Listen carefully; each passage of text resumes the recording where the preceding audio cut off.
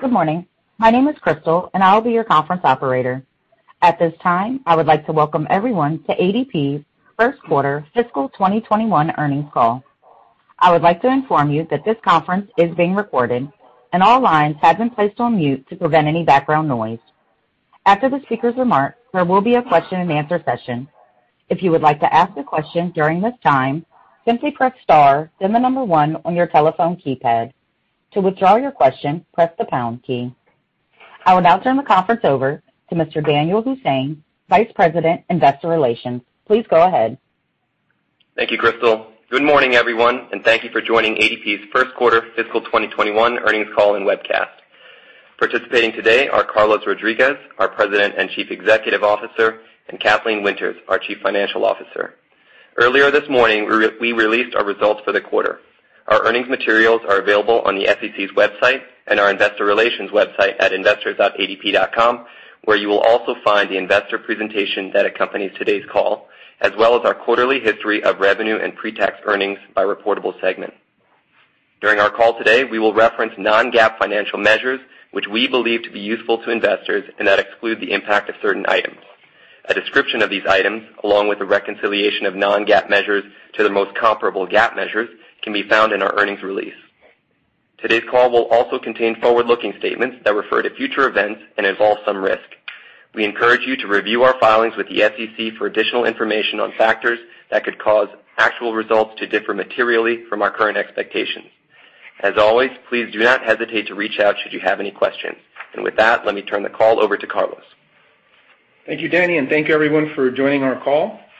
This morning we reported excellent first quarter fiscal 21 results, and I'm very pleased to say that across the board we delivered a very strong start to the year that was well in excess of our expectations. For the quarter, we delivered revenue of $3.5 billion, down just 1% on both reported and organic constant currency basis, and our adjusted EBIT margin was up 120 basis points.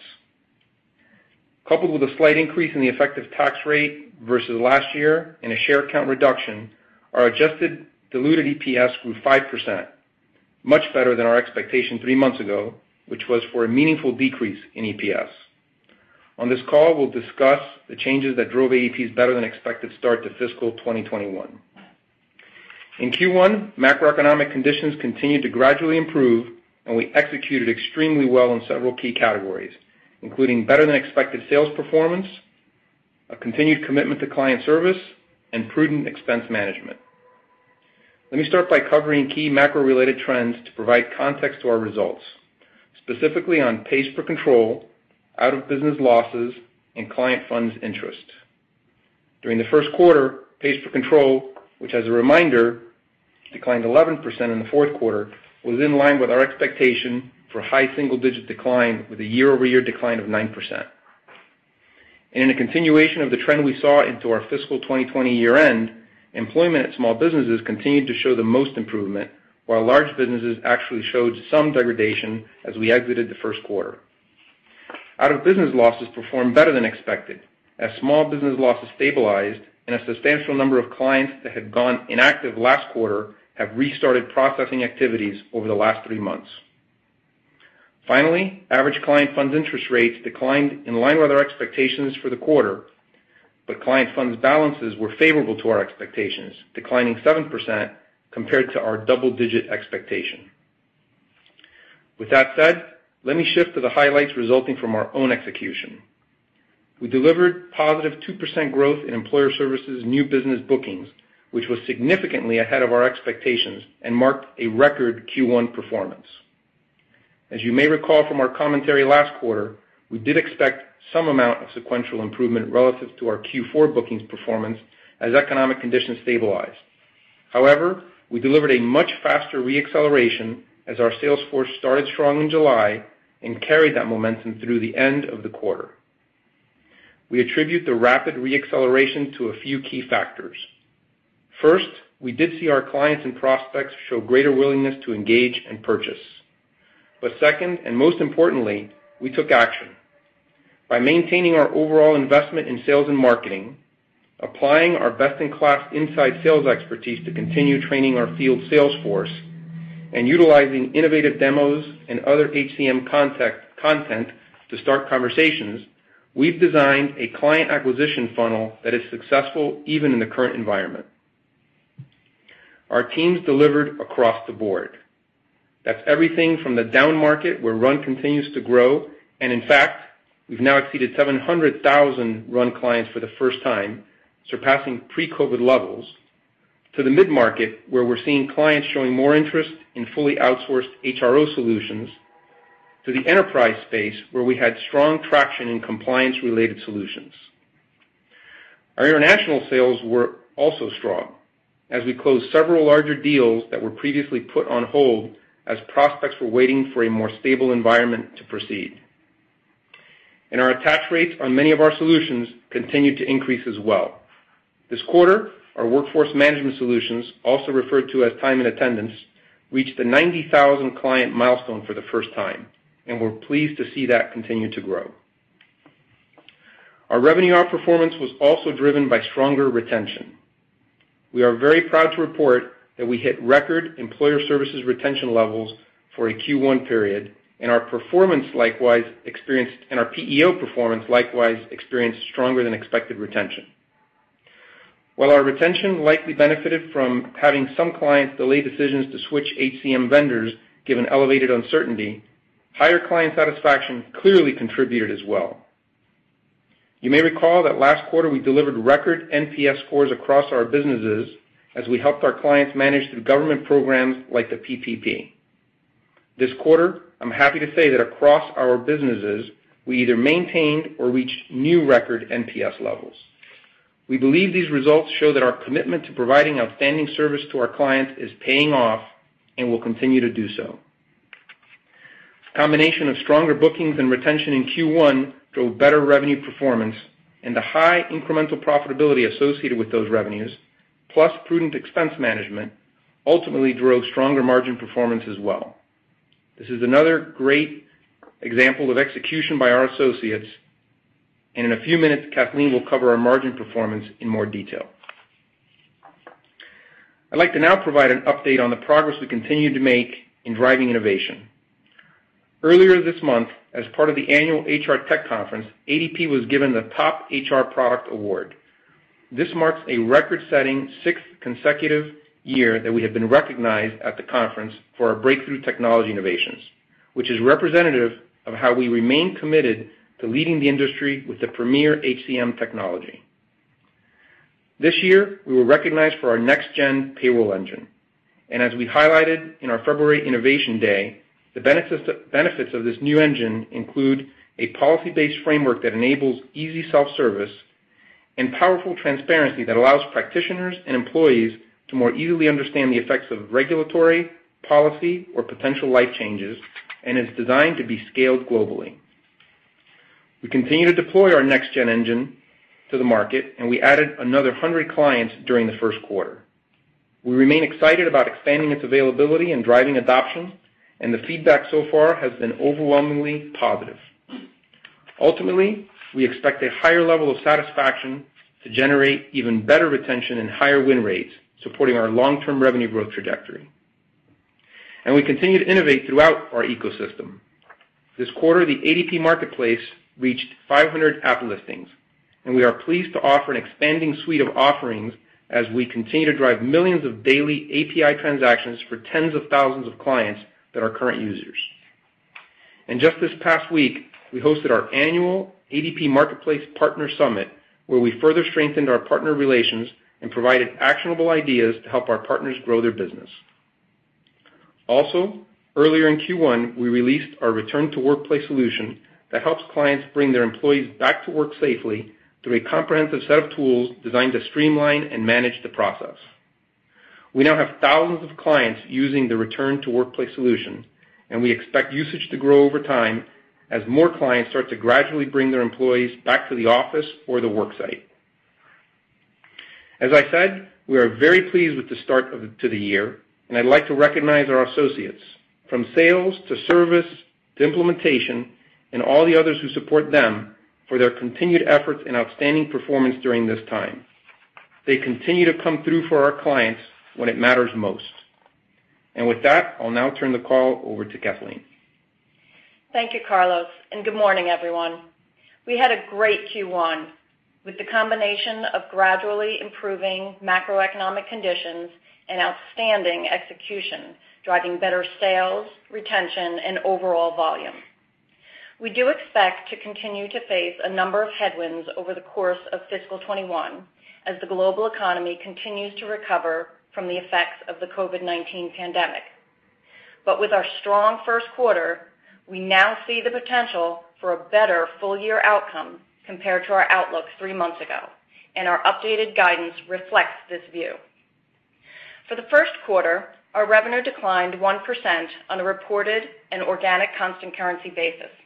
Clearly a nice start out of the gates and better than we were expecting 3 months ago. Better bookings and retention rates were the main drivers of revenue favorability, and that, coupled with expense favorability, resulted in a year-over-year increase of 120 basis points in our adjusted EBIT margin. As you will recall, we anticipated that first quarter would have a modest acceleration in bookings compared to the previous quarter, but a greater year-over-year revenue decline than we experienced in the previous quarter, and that much of this lost revenue would be at very high margin. Instead, our bookings swung to a year-over-year increase, revenues declined only modestly, and our margins expanded, even with the sales and implementation expense generated by a much stronger than expected bookings quarter. Several factors drove this margin favorability. First, with a more modest revenue decline than expected in Q1, we saw less associated margin pressure than expected. In addition, the better retention we had in Q1 also translated to lower bad debt expense than we had originally contemplated. We also continue to execute our downturn playbook, with our entire organization carefully managing headcount and discretionary expenses. And lastly, we made great progress on our digital transformation and expanded procurement initiatives in Q1 and effectively reduced operating expenses and overhead faster than anticipated. We are encouraged by what we've seen so far and are making a modest increase in our expected full-year cost benefit from these transformation initiatives, and now expect $150 million in benefit for fiscal 21, up from $125 million. That revenue and margin performance together drove adjusted EBIT growth of 5%. Our adjusted effective tax rate increased 10 basis points compared to the first quarter of fiscal 2020 to 21.3%, driven by lower tax benefit on excess stock compensation. Our share count was lower year over year, driven by both share repurchases that took place pre-COVID, as well as the resumption of buybacks during the quarter. All of this combined to drive 5% growth in adjusted diluted earnings per share to $1.41, a great start to the year. Now, some detail on the segments. For ES, our revenues declined 3% on a reported basis and 3% on an organic constant currency basis, a great result considering this quarter included the effects of a 9% decline in pays per control and a 20% drop in client funds interest revenue, plus the impact from last quarter's lower bookings level. Our client funds balances were down only 7%, better than the double-digit decline expected, and that outperformance was driven by the same bookings and retention-related factors that supported revenue. The year-over-year decline in average balances continued to be impacted by lower pays per control, lower state unemployment insurance rates, continued payroll tax deferrals among some of our clients, and the closure of our Netherlands money movement operation in October of 2019. Our average yield for our client funds interest declined by 30 basis points, about in line with our expectations in this low interest rate environment. Employer Services margin was up 120 basis points for the quarter, well ahead of our most recent expectations, driven by the same factors I mentioned earlier when discussing consolidated results. For PEO, also a strong quarter out of the gate. Our total PEO segment revenues increased 4% for the quarter to $1.1 billion, and average worksite employees declined only 3% to 547,000. This revenue growth and worksite employee performance were both ahead of our expectations, driven primarily by better retention and stronger than expected bookings in Q1. Same-store employment at our PEO clients performed in line with our expectations for a mid-single-digit decline, steady from last quarter. Revenues excluding zero-margin benefits pass-throughs declined 1%, and in addition to being driven by lower WSEs, it continued to include pressure from lower workers' compensation and SUI costs and related pricing. PEO margin increased 40 basis points in the quarter. This included about a 60 basis points of favorability from ADP Indemnity pertaining to changes in the actuarial loss estimates. Let me now turn to our updated guidance for fiscal 21. We are very encouraged by our strong Q1 performance. Yet we are still somewhat cautious about the balance of the year. You'll see that the implied increase in guidance for the next 3 quarters builds in some ongoing momentum for the balance of the year, but does not anticipate the same level of outperformance we just experienced in Q1. This reflects both our confidence in the fundamental strengths of ADP, as well as a realistic assessment of the lingering uncertainties ahead for the global economy, including uncertainty around the rate of continued economic improvement, the labor participation rate, and the timeline for a vaccine. For the details of our outlook, I'll start by updating you on some of our key macroeconomic assumptions. For pays per control, we continue to expect a decline of 3 to 4% for the year. And as we mentioned, pays per control performed approximately in line with our expectations in Q1. We continue to assume a modest pace of improvement from this point, with mid to high single-digit decline in Q2, improving to a mid-single-digit decline in Q3, followed by a mid to high single-digit increase in Q4 on the easier compare. And, as you are aware, the reported BLS unemployment rate has trended better than most people's expectations these past few months. But factors like a reduced labor force participation rate are creating an offset, which is why our pays per control has actually been in line so far. Out-of-business losses outperformed our expectations and contributed to our record Q1 retention levels. We are raising our retention guidance accordingly.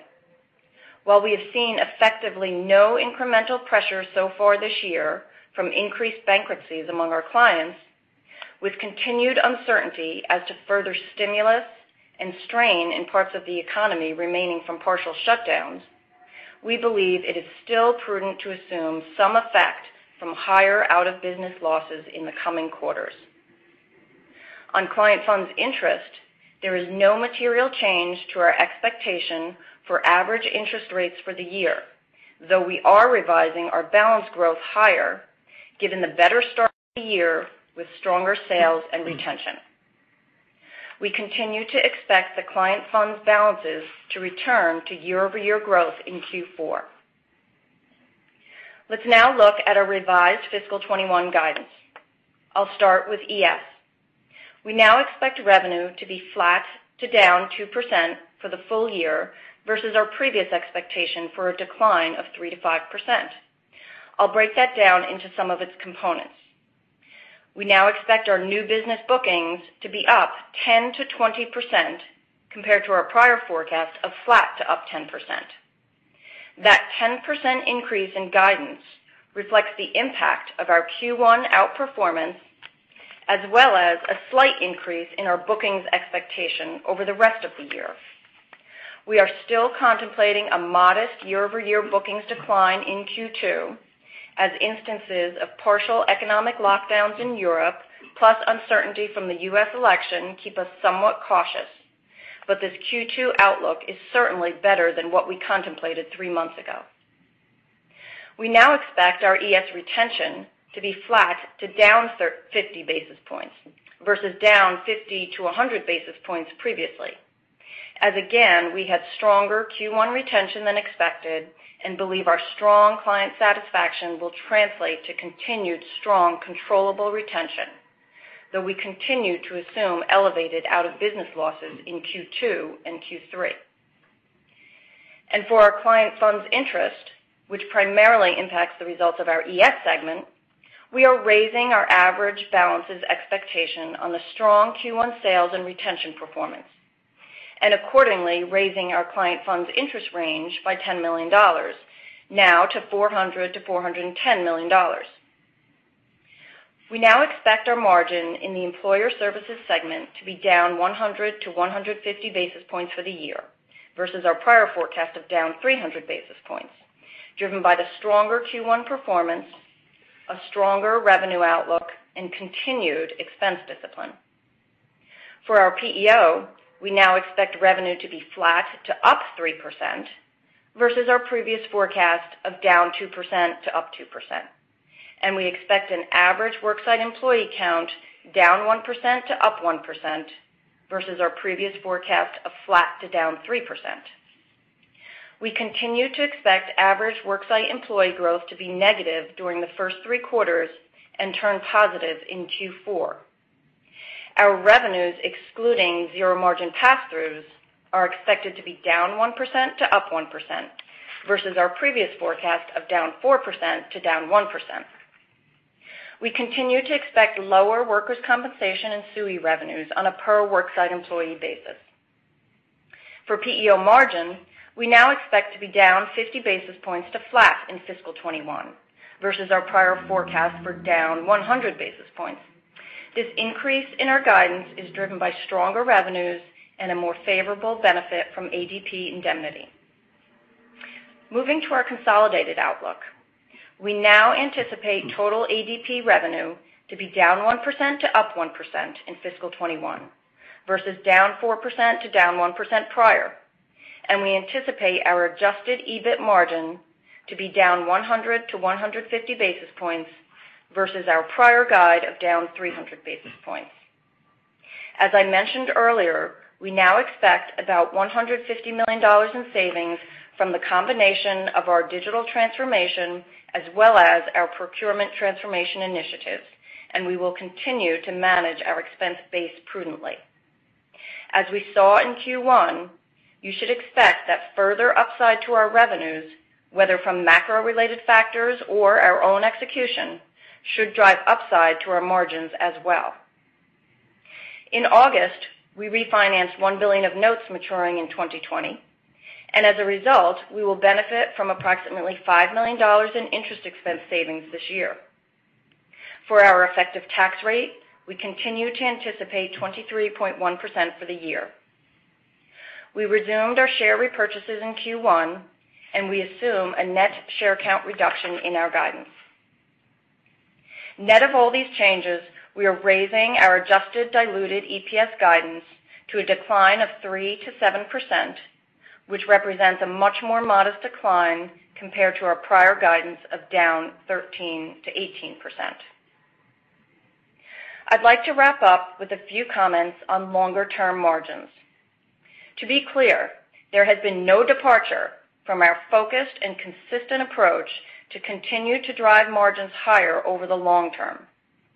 Looking beyond fiscal 21, a continued economic recovery should support employment growth and above normal pays per control growth, and we would expect such a trend to contribute incremental margin uplift to our results, all else being equal. The impact of lower interest rates will also begin to moderate in the coming years. In addition to these macroeconomic factors, we expect our underlying margin performance to continue to be supplemented by our ongoing efforts to transform our organization and client service operations and to be supported long-term by next-gen platforms that are more efficient and less expensive to maintain. As you have seen from our Q1 results, we are committed to protecting and driving margins, even as we maintain our steady approach to investing for the long term. We remain confident in our long-term growth prospects and our ability to execute, and I look forward to continuing to update you on our progress. With that, I will turn it over to the operator for Q&A. Thank you. If you wish to ask a question, please press star and then 1. Please be aware of the allotted time for questions. we kindly ask that you please ask one question with a brief follow-up. And our first question comes from David Togut from Evercore ISI. Your line is open. Thank you. Good morning, and good to see the upgraded guidance. As we enter the critical year-end selling season, I hear the caution around factors like partial lockdowns in Europe and the U.S. election. But can you give us some more detailed kind of insight around your expectations for new bookings potentially of RUN, Workforce Now, and Vantage? In our surveys of your customers pre-COVID, we were hearing a lot of demand for Workforce Now, especially into the bottom of the upmarket, up to 4,000 to 5,000 employees per company. Yeah, I think that we'd like to be, given the momentum we just demonstrated, we'd like to be really optimistic. Unfortunately, we all watch the same news, and the backdrop in terms of these issues, it's not just Europe. I think there are some concerns here in the U.S. as well, and what we saw from March, April, May is that we stick to our story that if our clients are hunkering down and are unable to make decisions, it impacts us. So we remain positive because it doesn't feel like there's going to be a full lockdown across the board nationally like there was here in the U.S. last time, and we've clearly adapted. You can see it in the quarter, how much progress we've made in terms of being able to sell virtually and use online tools and really ramp up our digital marketing and a lot of other things that we can talk about that we've done to adjust our sales force. But for us to tell you what our view is of RUN and Workforce Now and enterprise sales in the next 2 or 3 months, honestly, is difficult other than to stick to our story around our guidance, which is really more about the full year and couching it in optimistic, positive, and good execution terms, but also with some level of caution because we're still dependent, I think, on the healthcare situation and to some extent on the economy as well.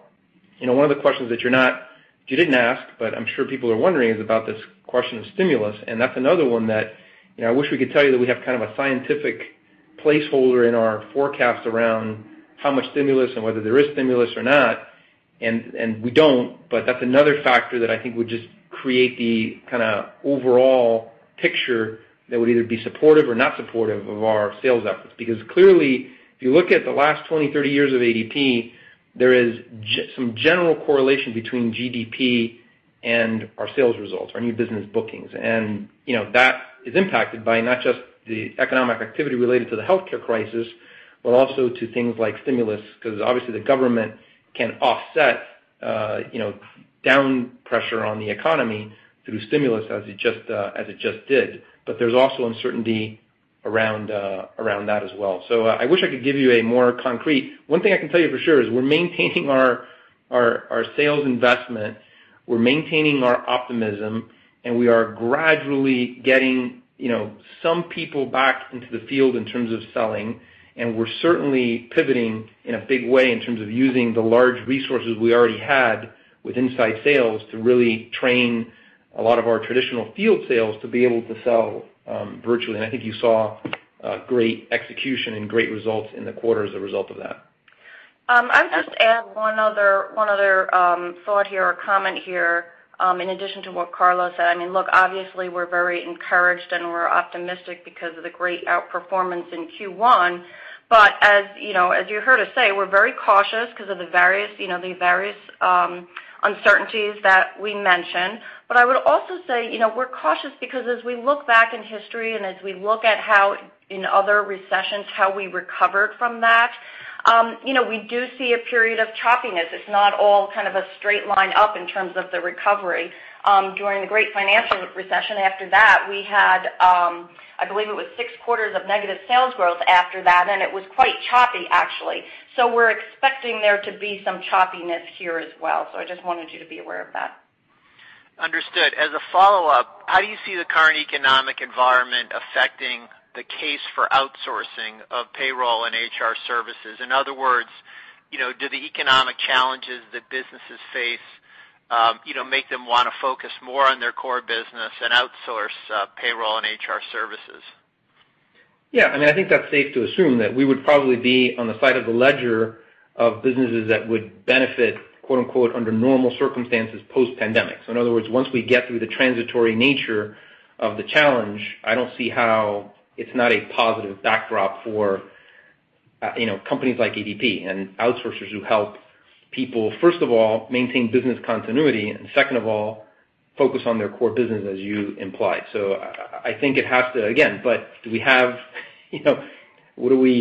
how many points of growth is that? Only history will tell, but we think it will be a positive. Understood. Thanks very much. Thank you. Our next question comes from Lisa Ellis from MoffettNathanson. Your line is open. Hi, good morning, guys. Thanks for taking my question. Wow, the recovery in bookings is pretty fantastic. I know you provided a little color around, using your inside sales to train your outside sales. Can you just even provide a little, what is your sales model looking like right now? To what extent are you using kind of digital marketing and digital onboarding? Can you just give a little bit more color around kind of what happened and what changed over the course of the 3 months to drive that recovery?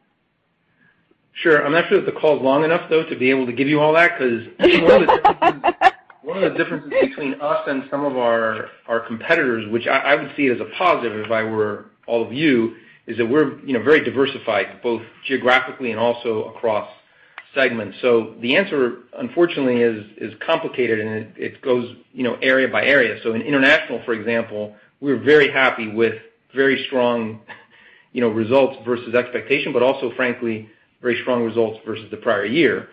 But there were a few larger deals there. I think there were a few global view deals that helped. And when you look at the core best of breed, like in-country solutions, we also outperformed there versus expectations, but not as well in terms of versus the prior year, which is obviously understandable given the pandemic. So that's international. And then you move to the U.S., and the story in the down market is different than the mid-market, is different than the up market, although across the board we were better than expected. But the growth year over year varied, because I think that's the biggest surprise, which we're frankly very excited about, is that we had positive growth. But if you decompose it, it's a different story in each area. And we had tailwinds in the down market, I think, as a result of some big recovery that was probably some pent-up demand. The PPP loans probably, frankly, saved a lot of small businesses and provided a lot of cash to small businesses to continue to kind of run their businesses and make decisions around purchasing solutions like what we provide to help them run their business better. So it really, by the way, our up market was also good and strong, so that was very encouraging. The mid market, I think, performed also better than our expectations. So I wish I could give you a simple answer. I personally see it as a positive, because if it was one thing that we could point to, I think it would be problematic, because that could easily change overnight. But there really isn't. It's just a lot of execution across the board. I do think that we got a little bit of help. Again, we don't have a scientific way of estimating it, but I've been consistent in the 9 years that I've been in this job, because of knowing our culture and how we operate. The fact that our fiscal year ended where it did, we clearly had a little bit of pent-up demand from, call it May, June, that carried over into July. I would say that, that was somewhat minor in this case, because, getting companies to make decisions on your timeline is probably not as easy to do now as it has been in prior years. But historically, when we have a bad year, we get off to a good start. And, in some segments that didn't affect probably international business, didn't affect the down market, because the down market doesn't really have that ability to kind of hold off on something and start it in the next fiscal year. But, may have had a little bit of an impact. But we're pretty convinced that that's not a major story. But I thought it was important for me to be consistent, because I've been saying that for 9 years. By the way, likewise, if we have a blowout fourth quarter, we end up usually struggling at the beginning of the next fiscal year. Okay. And then for my follow-up, I know you called out the payroll engine and adding 100 additional clients this quarter. Can you just remind us or update us on sort of where you are in that overall rollout and, what the kind of rate and pace of that is? So I think we have a total of a couple hundred clients, and I would describe that as still, or very early compared to ADP size. So if we were a startup, you'd be really excited, and I think we'd have a $20 billion market cap right now, with only 200 clients, given what I've been seeing in the market. But the reality is that relative to ADP size and, given our profile as a company and so forth, you got to take it, in context. But we can't help but be excited because, 2 years, 3 years, 5 years, 10 years down the road, it's going to be a big difference maker. I think it is.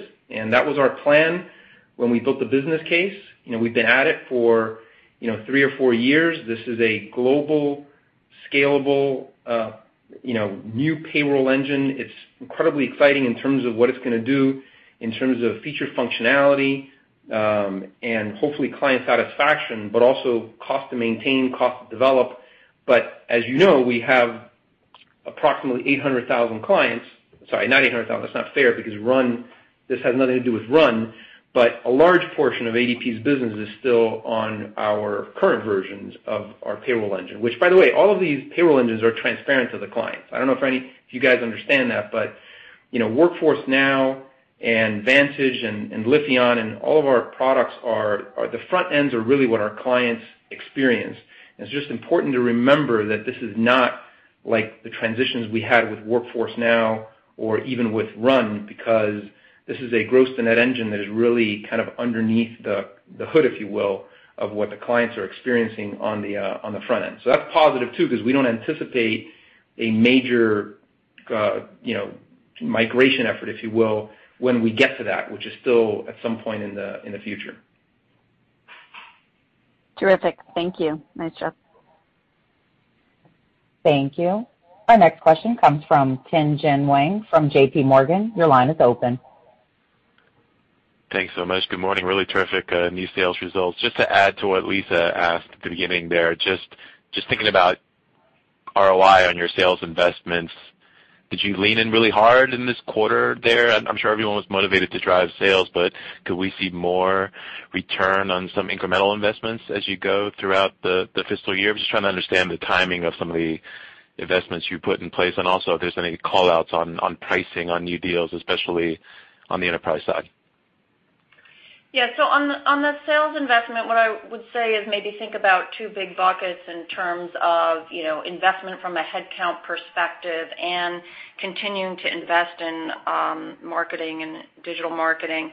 The headcount investment, we kind of try to do that on a very steady pace over time, and that's been consistent with how we've thought about it and approached it.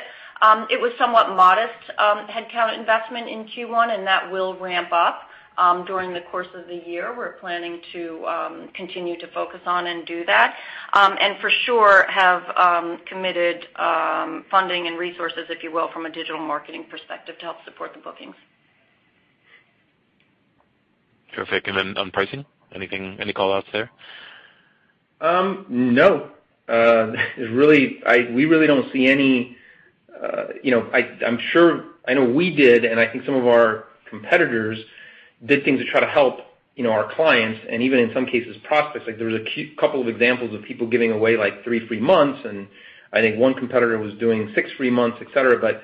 And one competitor changed their pricing online, but then changed it back, a couple months later. So I would say there's nothing to report. Okay. There's really very little change in the pricing environment. This is not. I don't think this is really a question of pricing. I don't think you can impact end demand in a significant way in this environment through that. That would not be, certainly would be our view that that's not how to drive growth. Great to hear. Just my quick follow-up just on PEO and sort of the sales outlook there, given some of the same caution and uncertainty with the election and maybe insurance.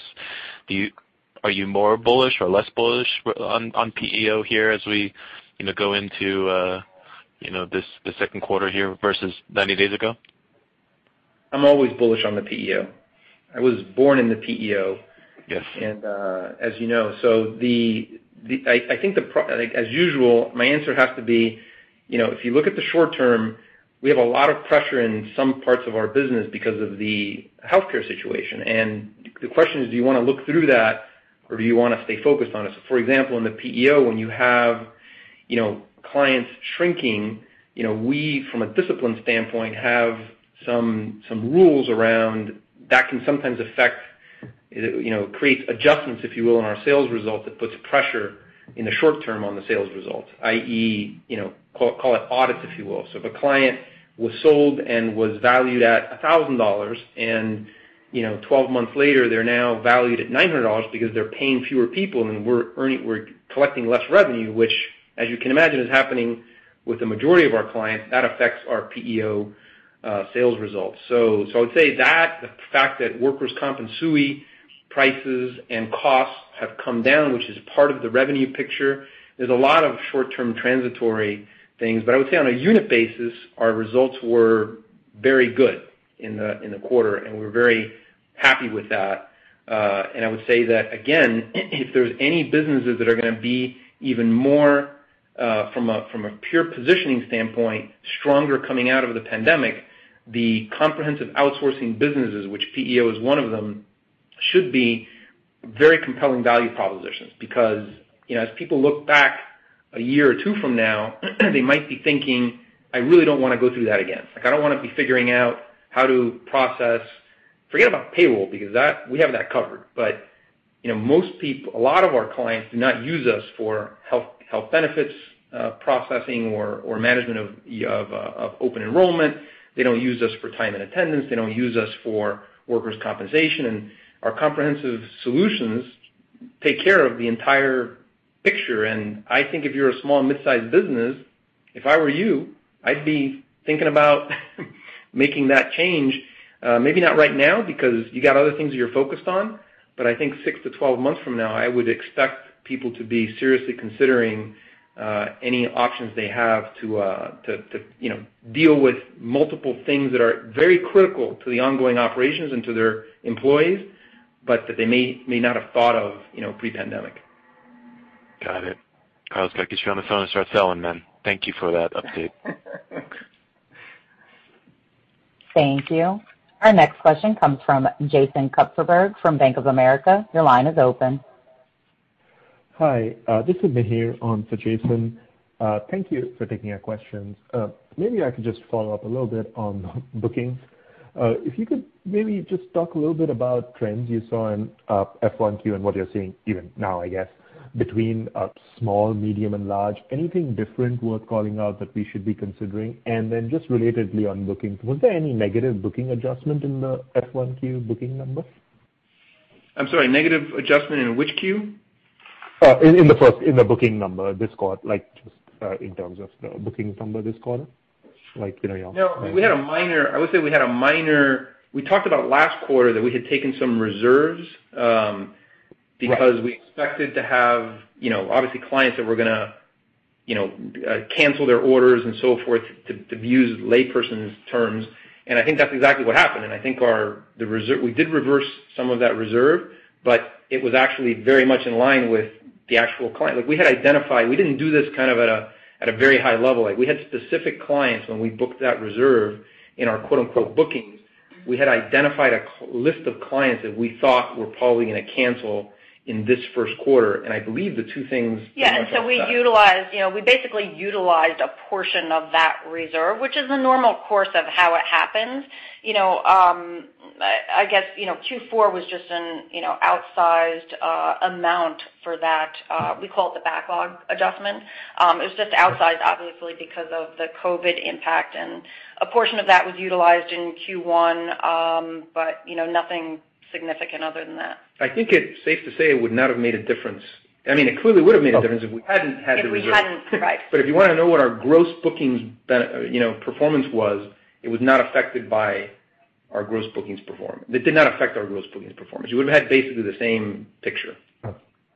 Understood. And then just any trends between, just small, medium, or large businesses, what you were seeing this quarter? Other than noise, I think probably the strongest performance was in the down market because, much to everyone's surprise, there is strong business formation. And, we saw that as we think we talked about that in our last call, a remarkable recovery in small business very quickly at the beginning of the pandemic, both in terms of pays per control in kind of all categories, including this kind of new business formation.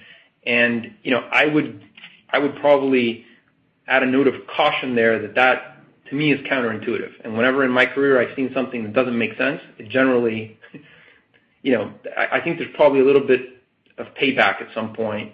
I'm hoping I'm wrong, because if there is a relatively quick solution to the healthcare crisis, it's possible that the government managed to get small business through this relatively unscathed through PPP and all the other things that they've done. But in general, it's a counterintuitive kind of situation. But we'll take it. It's positive. Yeah, the other areas where we saw some particular strength, I think we mentioned already on the international side, particularly Canada was very strong for the quarter. And also our compliance services area, so things like employment verification, unemployment claims, things like that, more compliance services related stuff. So a very strong performance in the quarter. That's a great point. Like we don't always talk about some of these businesses that we have that are very good businesses we call them standalone businesses, and we did have some good tailwinds from some of those businesses this quarter. But again, I would tell you that they don't change the overall picture, but important to note that those were helpful.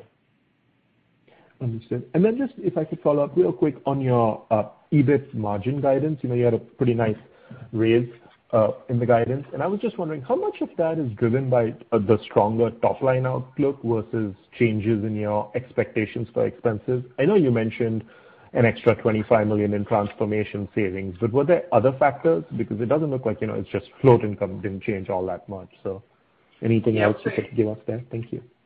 I would say it's safe to assume that most of it is as a result of that. But that I don't want to take away from us in terms of our execution, because if we have higher revenue, we also, frankly, have more clients, more employees to pay. So to the extent that we believe we can hold the line on expenses, some companies, you have to cut expenses. In our case, we just have to hold the line, and that's probably good news. But I would say that mathematically, you're on the right track, that's a big factor. The incremental revenue a lot of it is flowing to the bottom line and helping our margins. Yeah, definitely that incremental high margin revenue is the biggest contributor, but also, as we said, look, we've been really focused on making sure we're doing a good job on cost control. We're keeping a close watch on headcount. We talked about investment in sales, but other than sales, we're really controlling everywhere else from a headcount perspective. Very tight on discretionary costs. Transformation work is coming along very nicely. We did a little bit better with the higher retention, better on bad debt expense in Q1. We think, we're cautious about that because we think it could come and hit us in Q2 and Q3, so we've built that into our expectation. But those were the contributors. Understood. Thank you. Thank you. Our next question comes from Ramsey El-Assal from Barclays. Your line is open. Hi, good morning, and thanks for taking my question. I wanted to ask about the contribution to bookings performance of delayed kind of bookings getting realized this quarter versus sort of net new bookings. I'm just trying to understand the contribution from maybe sort of a backlog of delayed bookings and how material that was, and then also to just understand whether there's sort of a pipeline of these delays that should flow in, kind of continue to flow in as we get a little deeper into the year, or was there more of sort of a one-time catch-up that happened in the quarter with some of these delayed deals? That makes sense.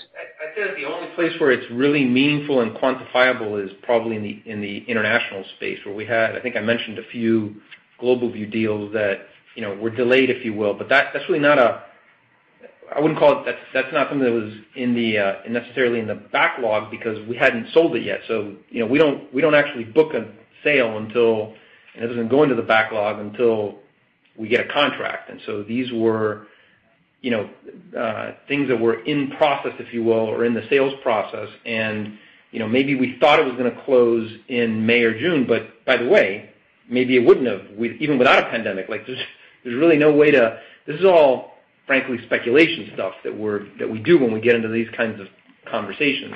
But I'd say that's the place where it feels like we had a few large deals that we thought were going to close in the fourth quarter and didn't. By the way, client decisions, not us trying to move them from one quarter to the other. We want to get business as fast as we can, so we're always trying to book everything as quickly as we can. But some client delays in the international space. It's really not, honestly, a factor in the down market and very small factor in the mid-market in terms of controllability. Like we can't really sway our clients that easily from one way to the other. Maybe a little bit of that in the up market and in international, but you really can't do that in the down market and the mid-market. So I would say there's a difference between, I guess I'm not sure what the nature of the question is, but I think I already said that there could have been some, in some segments of our sales force, if you have a terrible year and you're in the last month and you're not going to make the year, there's sometimes the tendency for people to hold and start that business in July. But I think you saw in our comments that August and September were also strong, so it doesn't feel like, and people don't like hold something from May and June and then book it at the last day of September. Like they typically put it in the first week of July. And so I guess, again, based on my experience and what I've seen here over the years, there was probably a little bit of that, didn't make a material difference in the sales results, and it is what it is.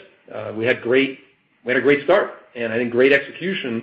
And besides us leaning into our sales investments, the really big difference maker here is our sales force leaned in to drive results, right? And we're incredibly grateful to them for that. All right, that helps a lot. I appreciate it.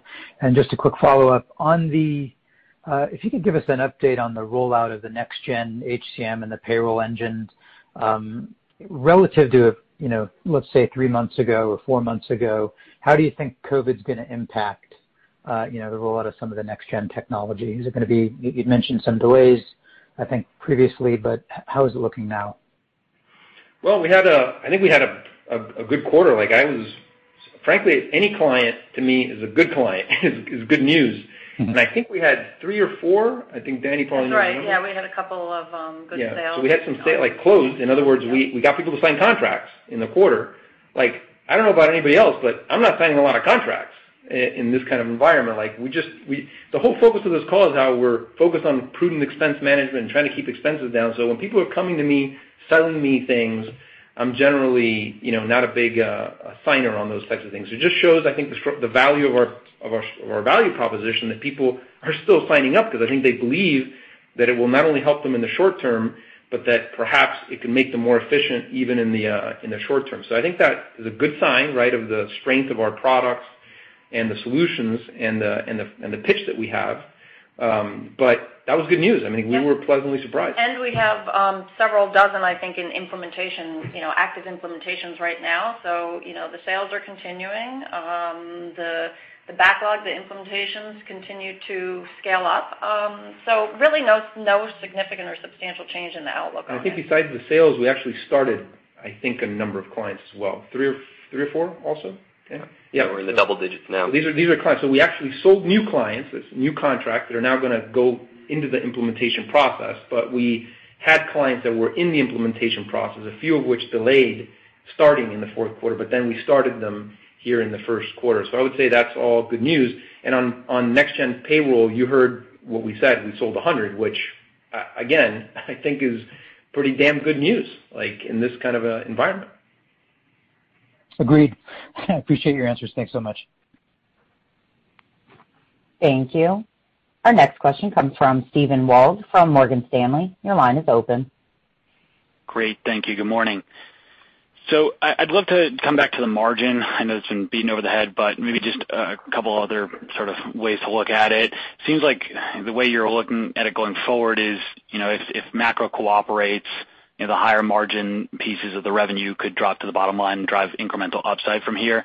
Is that the right way to think about it? And generally, should we assume that implicit in the remaining 3 quarters of the year, the lower margin implicit assumption for at least a couple of those quarters is really more dependent on the macro than it is on your pace of investment, which I think we maybe collectively thought was going to be more robust and the headwind relative to what it ended up being this quarter.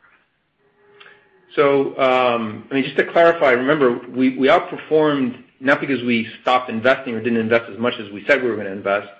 It's because we outperformed on the top line, right, in terms of our revenue, even though some of it was clearly expense management and so forth. But I would say that the answer to that question is that, it's hard to wrap your head around our economic. I know it's hard because most companies don't operate this way, but for example, the better things get in terms of the macroeconomic, the more we're going to invest.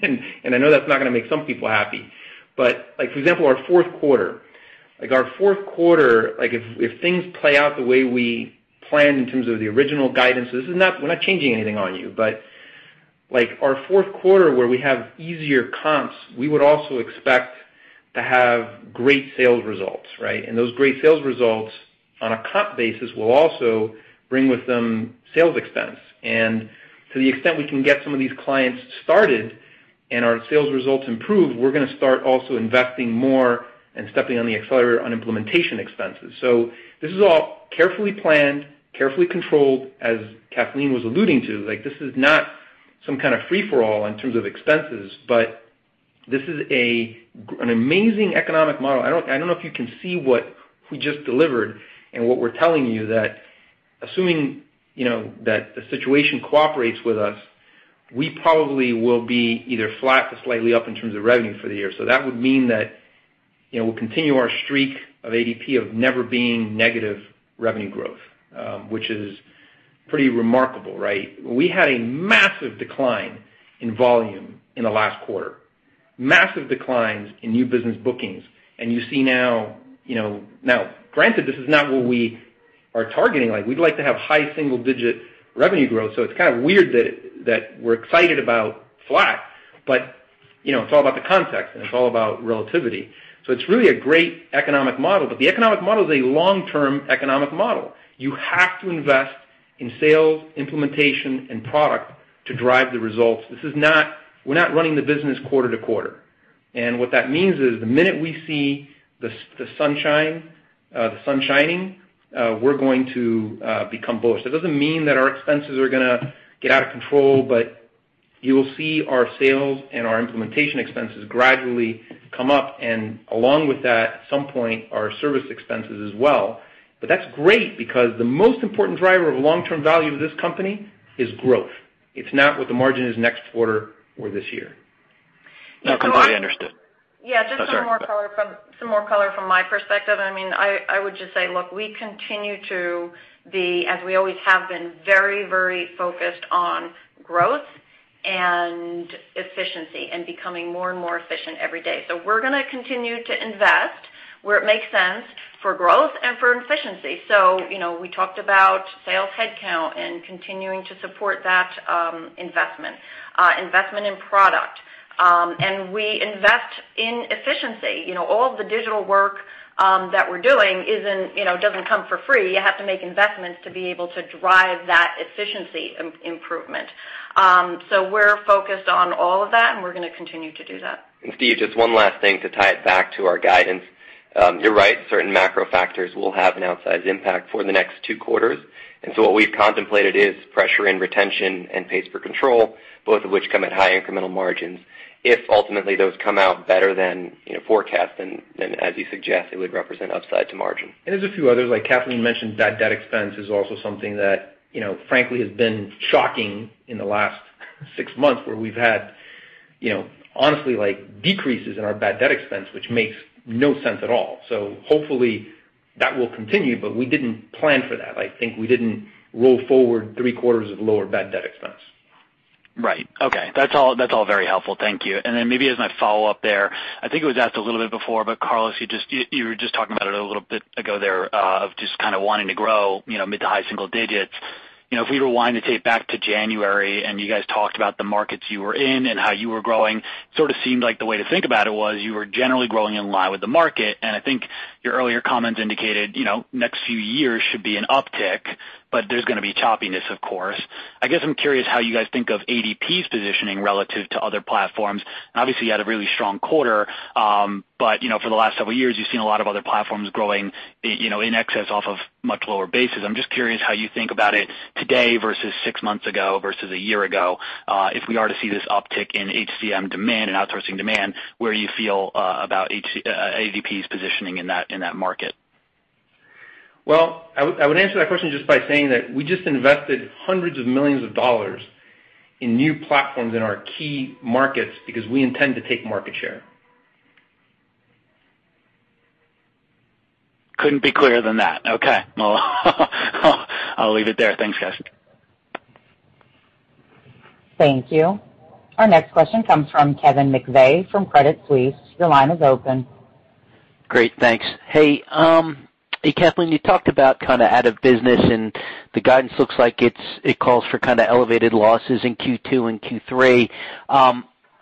Did it bottom in Q1 and gets better? And then I guess just along those same lines, can you talk about, is there a way to also frame clients that are maybe still in business but not processing at this point? So I guess, two different questions. Was trying to get a sense of, A, were they out of business? Did it bottom Q1 and then improves in Q2, Q3? And then is there a way to frame, clients still in business that maybe aren't processing at this point? So on the first thing, the out of business, I would not say it bottomed at all. In fact, we did not see a significant impact from out of business in Q1. I think the shoe has yet to drop there is how I would say it. And that's what we are forecasting and guiding, that we're going to see some pressure from that in Q2 and Q3. Does it come in Q2? Is there more stimulus that helps support it and we don't see it in Q2 and maybe it doesn't come till Q3? I don't know, but we're planning, I think, we're cautious about it, and we're planning to see that in that pressure in Q2 and Q3, sorry. And on your question about clients not processing, we did mention that a number of small businesses restarted in the first quarter, but there is still a sizable chunk of companies that have gone inactive and remain in that state. And to be clear, there's just in case there's a misunderstanding there, that has nothing to do with our business bookings, right? So that affects our revenue and affects our losses to some extent, but this is unrelated to business bookings. Because the word restart might confuse some people. Yeah, so it's higher than it would be in a normal period. It's come down from where it was at the peak in probably April, May, June. It's come down from there, but it's still higher than normal situation. Got it. And just to wrap that point, Carlos, it's fair to say that with the stimulus, it probably helped those inactives a little bit that maybe would have fallen into bankruptcy. Is that a fair way to think about it too? No question about it. Cool. And then just real quick, it looks like the midpoint of the revenue guidance for ES is a 300 basis point improvement versus 150 basis point improvement for the PEO.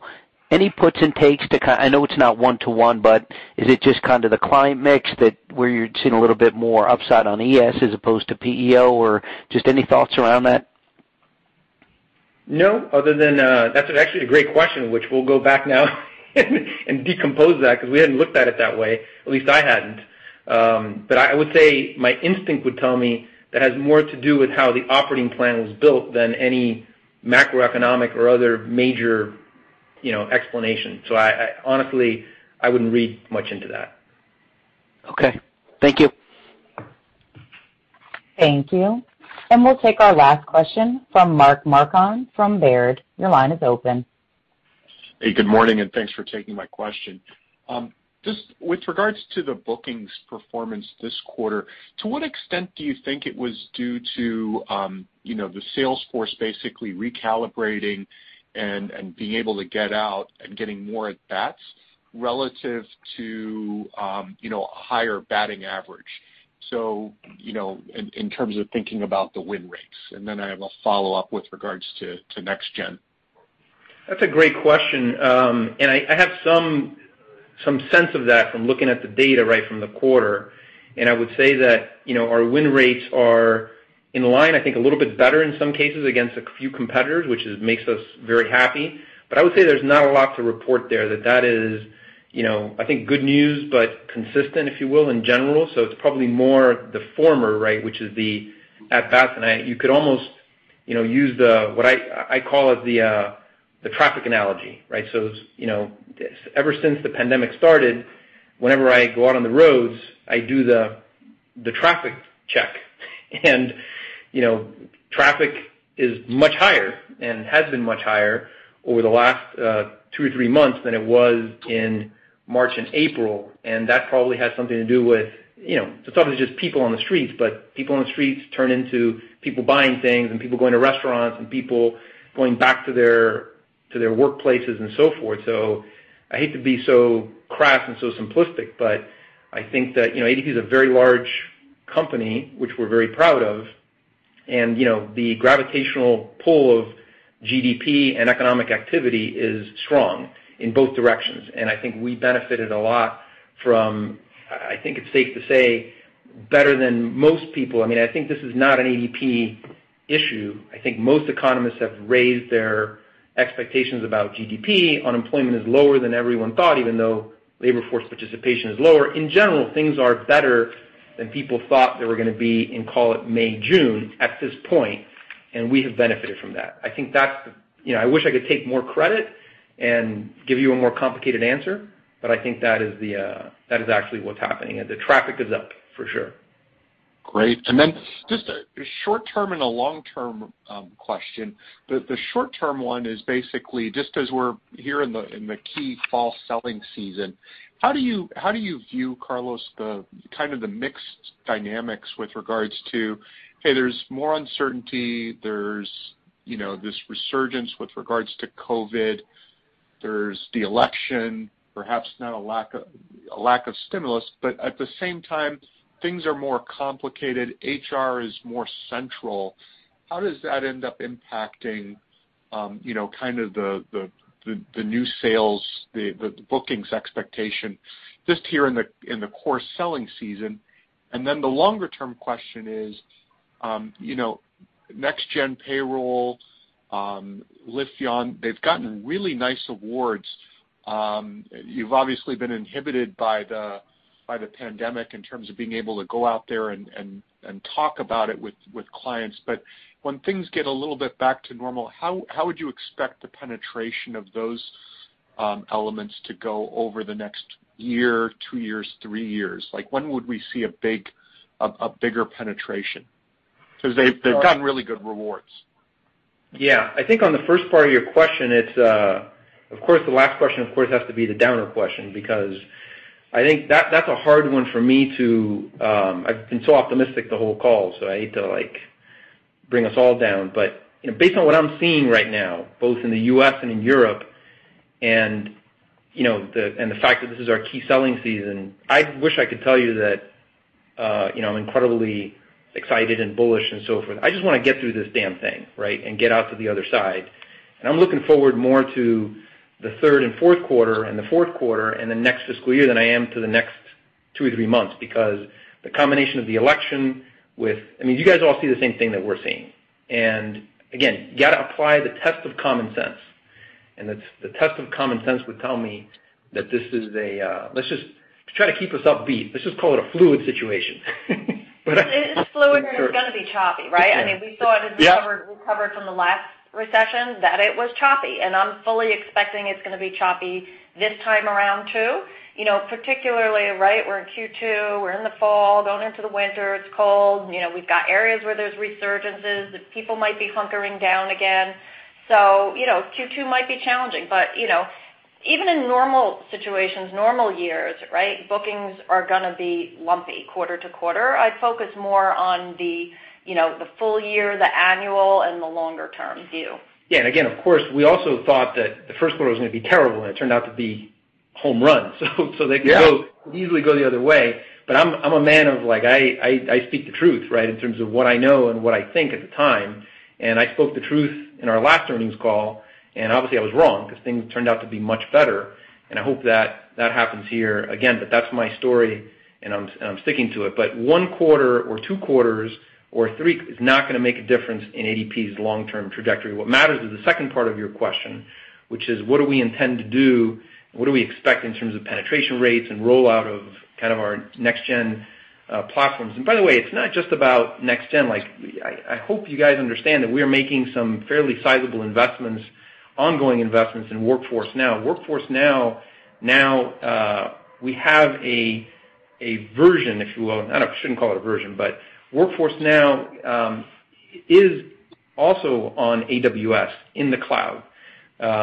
So we've completely rebuilt Workforce Now to be as modern and as next-gen as Lifion and as our next-gen payroll engine. We also have been doing an enormous amount of work on Run in the same vein, both at the guts of it in terms of the technology stack, but also on the user experience.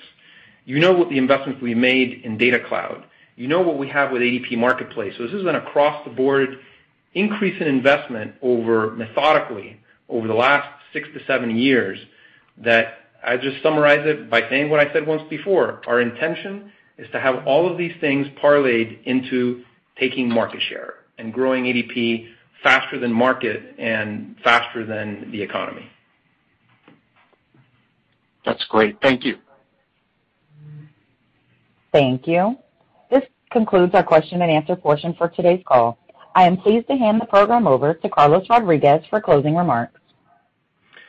Well, thank you for all of you for listening. Again, in summary, I just want to once again, I think, compliment our associates and our leadership team for incredible execution in the short term. But I hope you also heard our commitment to the long term, both in terms of sales, R&D, client service, and all the things that drive growth and long-term value for our shareholders and hopefully for all of you who represent them. We remain committed to expense management, to digital transformation, all the things that Kathleen said, but we are somewhat beholden to, obviously, the circumstances around the economy and the healthcare crisis. But, we remain optimistic that this is there's reason for optimism that this is a transitory situation, that we're going to get through it, hopefully in the next 3 to 6 months, to the point where things gradually start to get back to normal, and then ADP can get back to the normal growth rates that we're used to. So thank you again, and appreciate your support and your listening to us, and I hope that all of you continue to stay healthy and safe. Thank you. Ladies and gentlemen, this concludes today's conference call. Thank you for your participation, and you may now disconnect. Everyone, have a wonderful day.